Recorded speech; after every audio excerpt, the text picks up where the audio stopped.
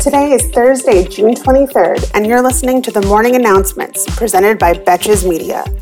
I'm Marissa Kabas, in for Sammy Sage, and this episode is brought to you by Grove. Grove carries hundreds of products aimed at replacing single-use plastics across your home and personal care routine. Join over 2 million households that are already shopping sustainably at Grove.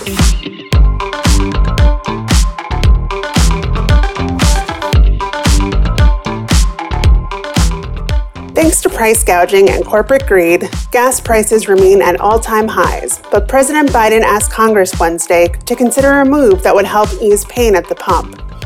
He asked them to suspend the federal gas tax, which comes out to about 18 cents per gallon, through the end of September.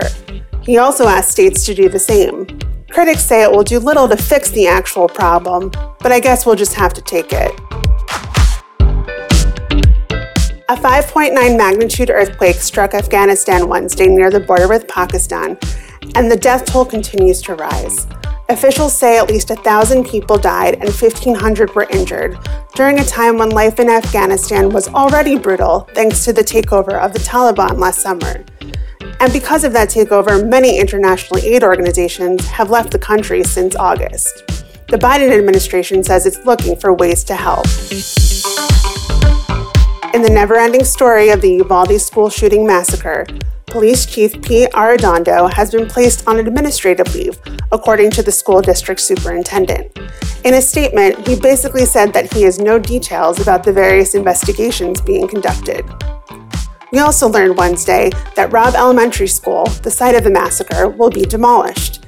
A federal grant designed for schools involved in mass shootings, because that's a thing that needs to exist in this country, will likely help pay for rebuilding of the school and will cover up to $45 million in expenses. And in the wake of Uvalde, Congress finally seems to be getting some traction in passing legislation to help prevent future mass shootings. But in a surprise to absolutely no one, a number of top Republicans in the House are in vocal opposition to the proposed legislation. House Minority Leader Kevin McCarthy and House Minority Whip Steve Scalise both say it's a no for them. You know, Scalise, the congressman who was shot at a softball game.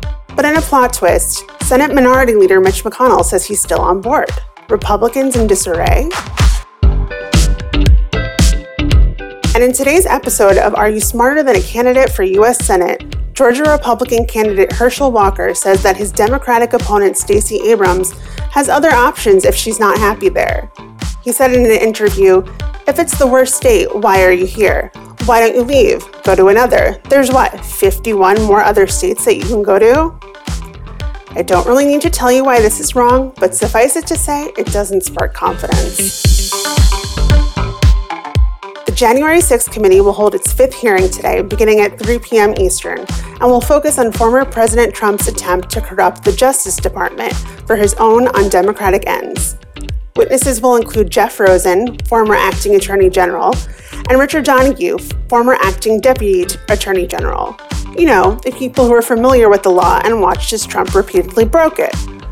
But there's good news. A little break from reliving our national trauma is in store. Thanks to an influx of new evidence, the committee doesn't plan to hold another hearing until July. And today is yet another nerve-wracking Supreme Court decision day where the fate of Roe v. Wade could be announced. It's extremely cool and extremely normal to sit by your laptop, refreshing the Supreme Court decision page to see if you still have basic human rights, right? Thank you for listening to the morning announcements, and again to our partner Grove. Did you know that only 9% of plastic actually gets recycled, no matter how much we put in our recycling bin? Grove carries hundreds of products aimed at replacing single-use plastics across your home and personal care routine. And by 2025, Grove will be 100% plastic-free. Switch to sustainable products for every room in your home, from laundry care to hand soaps and more. I don't know about you, but even just little changes make me feel a whole lot better. Join over 2 million households already shopping sustainably at Grove.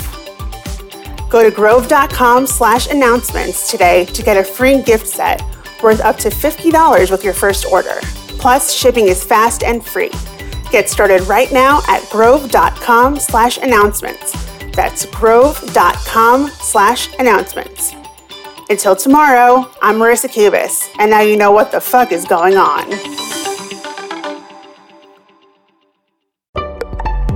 Betches.